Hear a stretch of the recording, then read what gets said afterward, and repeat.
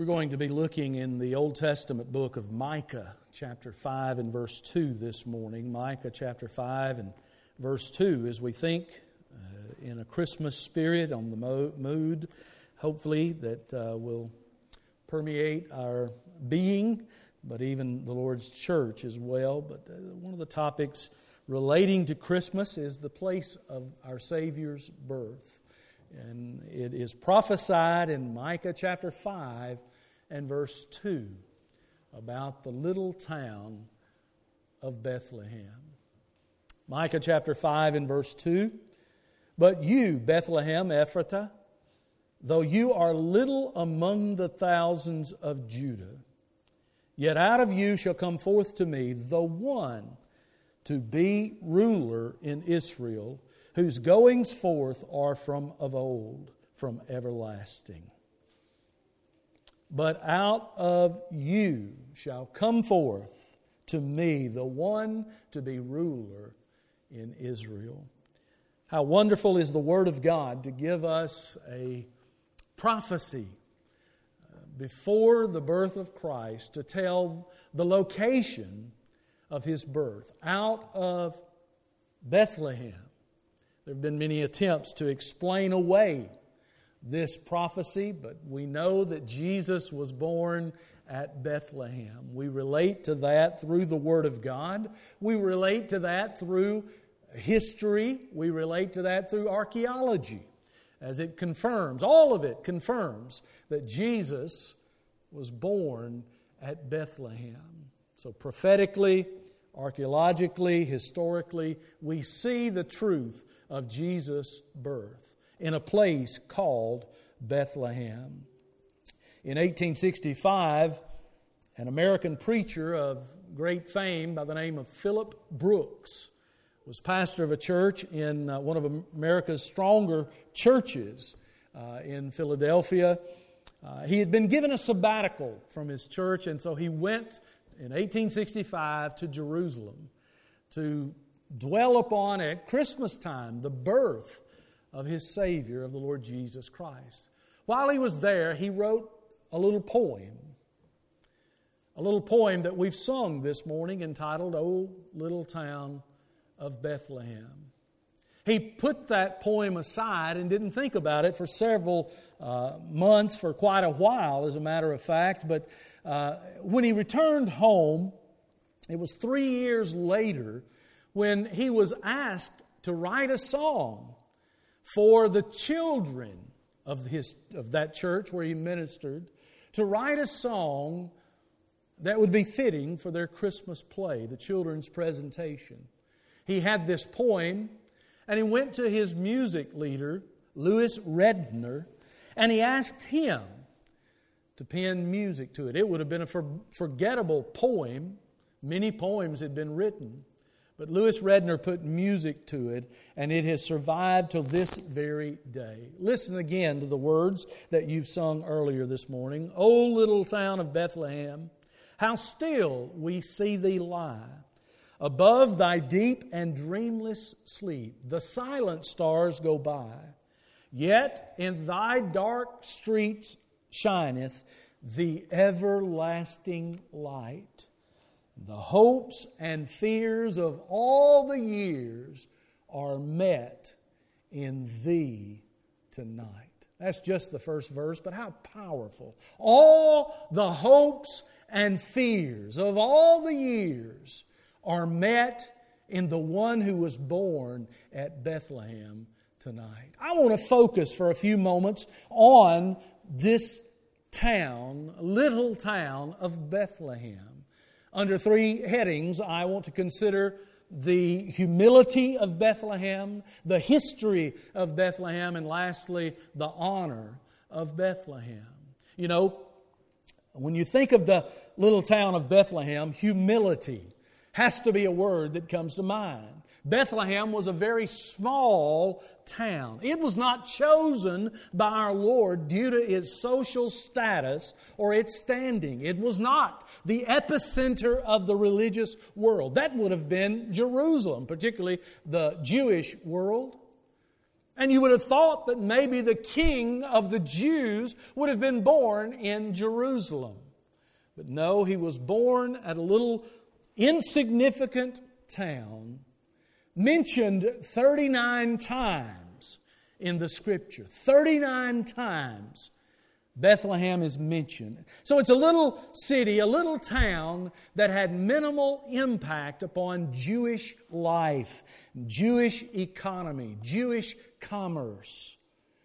And so when we think of this town, the name Bethlehem, or the identity of Bethlehem, there are various things that give us an understanding of this town and its insignificance, its humility. I mean, it was a town that had distinction because Bethlehem is mentioned twice as a town in the Old Testament. Well, there are two Bethlehems that are mentioned in the Old Testament. There's a Bethlehem that was about, 5 miles from, in Galilee from Nazareth, the hometown of the Lord Jesus Christ. Now, logically, you might think, well, that would be the Bethlehem, but it's not. It was not Bethlehem of Galilee, but it was the Bethlehem that was 7 miles from Jerusalem. Just south of Jerusalem, a little community named Bethlehem. If Jesus had been born at Bethlehem in Galilee, 75 miles north of where this Bethlehem in Judah was, Bethlehem outside of Jerusalem, well, the Scripture would have been incomplete. The Scripture would have been in error because we are told that He would be born at Bethlehem, Ephrathah. Out of there would come the Savior, the deliverer of the world. Now, the name Bethlehem means, it's defined as house of bread. Beth means house, Lehem is bread. Bethlehem, house of bread. How fitting that the bread of life would come from the house of bread. It's also, if you look again at Micah 5 and verse 2, Bethlehem Ephrathah, you find that phrase Ephrathah that means place of fruitfulness. Place of fruitfulness. How beautiful that in Judah, which by the way means praised, in Judah would be the town where Jesus would be born, where the babe that would deliver the world, the Lord Jesus Christ, would be born at Bethlehem, house of bread, Ephrathah, place of fruitfulness, in Judah, the region of Judah, which was the place of praise. Bethlehem may have been insignificantly considered, as humans might look at it, as the world might, but it's rather important in the scheme of the Scripture, in the scheme of what God had done. Now, Bethlehem's insignificance, but look at the novelty of it. Now, we might find this, that God works often in the meager things, and He mightily moves in this town of Bethlehem. It was small in size and population. Bethlehem had a population at the time of the birth of Christ between 150 to 200 people. Most scholars surmise. You get that in your mind, the size of that community. Golden, Mississippi has a population of 190 according to the 2018 census, or in 2018. 190. Let's go a little bit north into the bigger city of Tishomingo, Mississippi. Population 331. So you get a range to that. I grew up outside of Amory, Mississippi, in a community called Wren, Mississippi. If you've ever been down Highway 45 south, you've gone through Wren and probably didn't even know it. Wren was not incorporated, so we don't know what the population was. There are a lot of people that were moving in and out as babies were being born. I never understood that, but it was a small town, a small community, very insignificant. Our idea of big industry was a 300-pound Avon lady. So that's Wren. You get the concept of how Wren, Mississippi was considered, and the concept of Bethlehem and how small it would have been considered. It was not much to write home about. Someone talked about small towns in America. I learned in visiting Russia in particular that what they often call a village would have several government housings, and a village might have 35,000 population, but it would have the infrastructure, a smaller infrastructure of a town like Belmont. And so it's relative as to what you call a small village or a small town. But in America, what we call small towns are unique, like Golden, Tishomingo, even Belmont itself as well. You know you live in a small town in America when the local phone book has only one yellow page.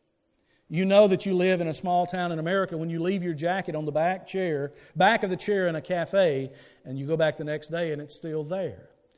You know that you live in a small town in America when you don't signal turns at the four-way stop because everybody knows where you're going. You know you live in a small town in America when you get a wrong number on the telephone, but the person on the other end gives you the correct number because they know you. You know you live in a small town in America when you refer to anyone with a house newer than 1980 as being rich. You know you live in a small town in America when weekend excitement involves going to Walmart. Well, Bethlehem was a small town. I want to communicate that to you, that we understand that. It was small in size, small in significance. It was 15 miles south of the city of Hebron, which was where many of the famous patriarchs dwelt.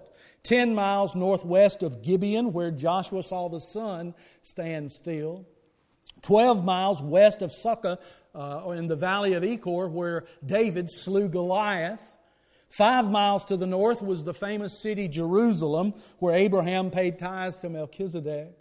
And 42 miles to the east was the city of Joppa, where Jonah fled from the call of God.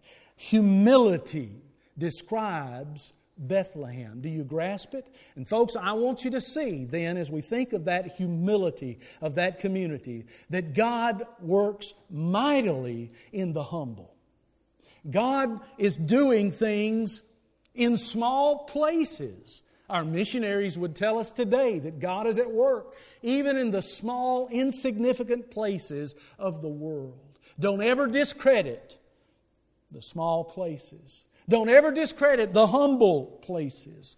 And the humility of Bethlehem is important to the picture and the story of the birth of Christ. While this city may have seemed, a little town may have seemed insignificant in size and stature, it is awesome in the events of its past. So not only the humility of Bethlehem, let's consider the history of it. Looking back at its past history, there are a number of things that can be considered. One, Rachel, the bride of Jacob, was buried there. Genesis 35, verse 19 says, Rachel died and was buried in the way to Ephrathah, which is Bethlehem. That is significant, that the patriarch Jacob's wife buried there. Ruth, do you remember the book of Ruth and the beautiful love story of Ruth and Boaz? Ruth was redeemed at Bethlehem. In the book of Ruth, chapter 4, verse 10 and 11. Moreover, Ruth the Moabitess, the wife of Mahlon, have I purchased to be my wife. Those are the words of Boaz. To raise up the name of the dead upon his inheritance, that the name of the dead be not cut off from among his brethren and from the gate of his place. You are all witnesses to this day. And all the people that were in the gate and the elders, we are witnesses. The Lord make the woman that is come into thine house like Rachel and like Leah, which two did build the house of Israel, and do worthily in Ephrathah, and be famous in Bethlehem. So the book of Ruth tells us that Ruth was married after the death of her husband Mahlon, married to Boaz, redeemed as it was. He was her kinsman redeemer. Boaz, whose name means mighty one, an Old Testament picture, if you will, of the Lord Jesus Christ. Ruth was redeemed at Bethlehem. In the past, we find that David, the king of Israel, was anointed at Bethlehem. In 1 Samuel chapter 16, we're told the story of how Samuel, the prophet, went to Jesse and his sons to tell them that God had chosen a new king and had turned from disobedient Saul. And it was at that field that they found the son of Jesse, David, the least of David's children, tending to the flock. And the Scripture tells us that Samuel, 1 Samuel 16, verse 13, then Samuel took the horn of oil and anointed him in the middle of his brethren. And the Spirit of the Lord came upon David from that day forward. So Samuel rose up and went to Ramah. So David was anointed at Bethlehem. So there is past history that reminds us of the significance of this place of Bethlehem. It was humble.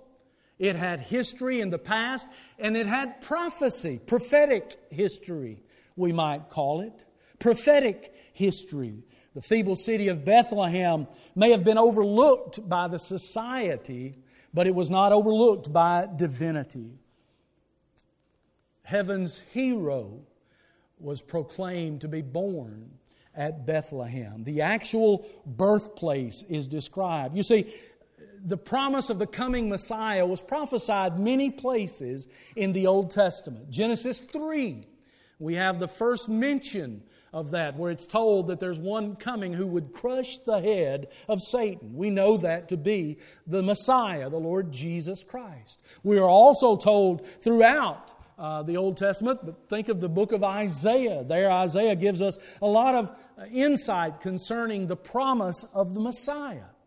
When you look in Isaiah, you'll find that he's promised to be born of a virgin, Isaiah 7 and verse 14. Then you go all the way to Isaiah 53 and you'll find out that he's the one that would redeem the wayward sheep, the suffering servant, the Lord Jesus Christ. But Isaiah never reveals the city or the town of the birth of the Savior. That is reserved for this little prophet Micah in the little book of Micah. Prophetic revelation that the future Savior of the world, I shouldn't say future, the Savior of the world was destined to be born at Bethlehem. From heaven to earth, the incarnation would come to be at Bethlehem in a small manger, a stable, as it were, the famous city of David, as it's often known. But only Micah reveals that for us. And if we try to comprehend the awesomeness of this miracle, we'll drive ourselves insane trying to consider this and understand it. But it was at just the right time that God sent a Savior born at an insignificant place, Bethlehem. Paul wrote about that in Galatians 4 in verse 4 and 5. But when the fullness of time was come, God sent forth His Son, made of a woman, made under the law, to redeem them that were under the law, that we might receive the adoption of sons. Folks, we have to rejoice in heaven's hero, prophesied in the Old Testament as earth's emancipator, the one to redeem us, as Paul said to the Galatians, to redeem those that were under the law. That would occur for the one that was born at Bethlehem.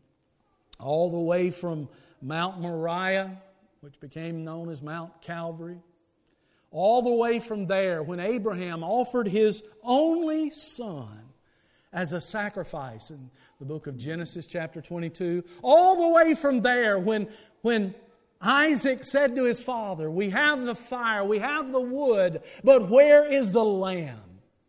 It is answered, my friend, it is answered at Bethlehem in the birth of the Lord Jesus Christ. Do you know your history as it relates to Bethlehem, as it relates to the birth of the Savior? As we think of Christmas, we think of incarnation, that God became a man. God born in human flesh at Bethlehem, seemingly insignificant, but eternally important.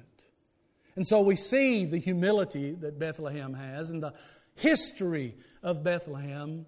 But let's conclude this morning with the honor of Bethlehem. What an honor, for in its borders the Savior, the Lord Jesus Christ, to be born. In reading the Gospels, Matthew, Mark, Luke, and John, we discover that Jesus was born and that the prophetic words of Micah the prophet were fulfilled at Bethlehem. I want to focus on this second verse in your mind. I want you to see that there is significance to what Micah had prophesied would take place at Bethlehem. Just as the Scripture said, it took place. The angel proclaimed it. The angelic host praised Him at His birth. The shepherds went out and published His story, spread it abroad. Mary, we are told in Luke chapter 2, that she pondered these events. But it seems that the entire world is still puzzled by the birth of the Savior. When I think of Bethlehem, I think of humility. I think of the history in its past and its prophecies.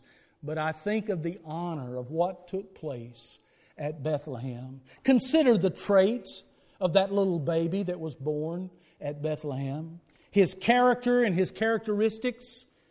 He would be so different from any man that was ever born. Isaiah said it this way, that the government shall rest upon His shoulders. And His name would be called Wonderful, Counselor, the Mighty God, Everlasting Father, and the Prince of Peace.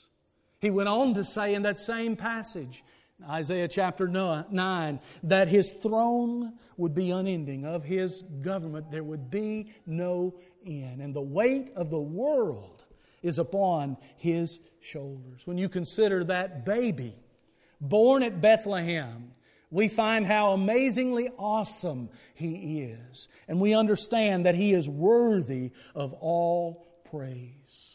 The treasure of the birth of the Lord Jesus Christ. Folks, God did a thing at Bethlehem when the baby Jesus was born. That precious treasure of that little baby was entrusted to an engaged couple, virtuous and pure as they were. And they kept themselves honorable and pure in the eyes of God. And the Lord used them to carry this child to term, to life, and to raise him. And the timing of all of that, when Micah wrote these words in Micah 5 and verse 2, it was 400 years before. If God could so clearly prophesy of the coming of the Messiah, the birth of Jesus, the very place where He would be born, if God could do that, could not in that baby be the Messiah? His messianic role is what I mean. Could He not be the very one? Suddenly God declares that the time was at hand at Bethlehem, and the worthy vessel, Mary, sent forth the child into the world, and Jesus is born. The angel of the Lord proclaimed it. The angelic host praised it. The shepherds hurriedly made it known. And we see Jesus as He grew up, the lad teaching in the temple. And then as John the Baptist said, "Behold, the Lamb of God, which takes away the sin of the world." We see the Lord Jesus as He's baptized, and the dove, referring to the Holy Spirit, descended upon Him. And the voice from heaven said, "My beloved Son, in whom I am well pleased." We remember the Mount of Transfiguration, where there Jesus is transfigured before the eyes of Peter, James, and John. And then we think of Mount Calvary, where Jesus suffered and He said fully and completely, "It is finished." We think of the scene of the ascension as He ascended into heaven to go back to His throne, or to be seated at the right hand of His throne, awaiting the day when He would return and say, "Come home, my child. Come home." As the work of redemption is complete, and now the Father calls to Himself all those that have believed. It all began at Bethlehem. My friend, God did a thing at Bethlehem. And how important is that thing? What do you believe about Bethlehem? Do you believe that your Savior was born there? Some people at Christmas time are very okay with tickling the babe on the chin and saying goo goo gaga and being happy about a little baby in a manger, and very mystically thinking of things relating to that baby. But my friend, that babe embodied in Him was the fullness of God. And He would be raised to life, or living a life perfect and sinless, and He would die on the cross, the God-man, without sin, to become sin for us. He would be buried and raised the third day. The babe at Bethlehem, God did a thing. And I ask you this morning, do you know Him? Are you trusting in Him? Or are you just nostalgic about a little baby at Bethlehem and Christmas and gifts and decorations and lights? Or do you see the one who is the light of the world? Where would you be without Bethlehem's birth? The babe born at Bethlehem. Let's pray. Father, as we think of the place of our Savior's birth, and we focus upon the fact that He was born there, that He might live a perfect life and die the just for the unjust.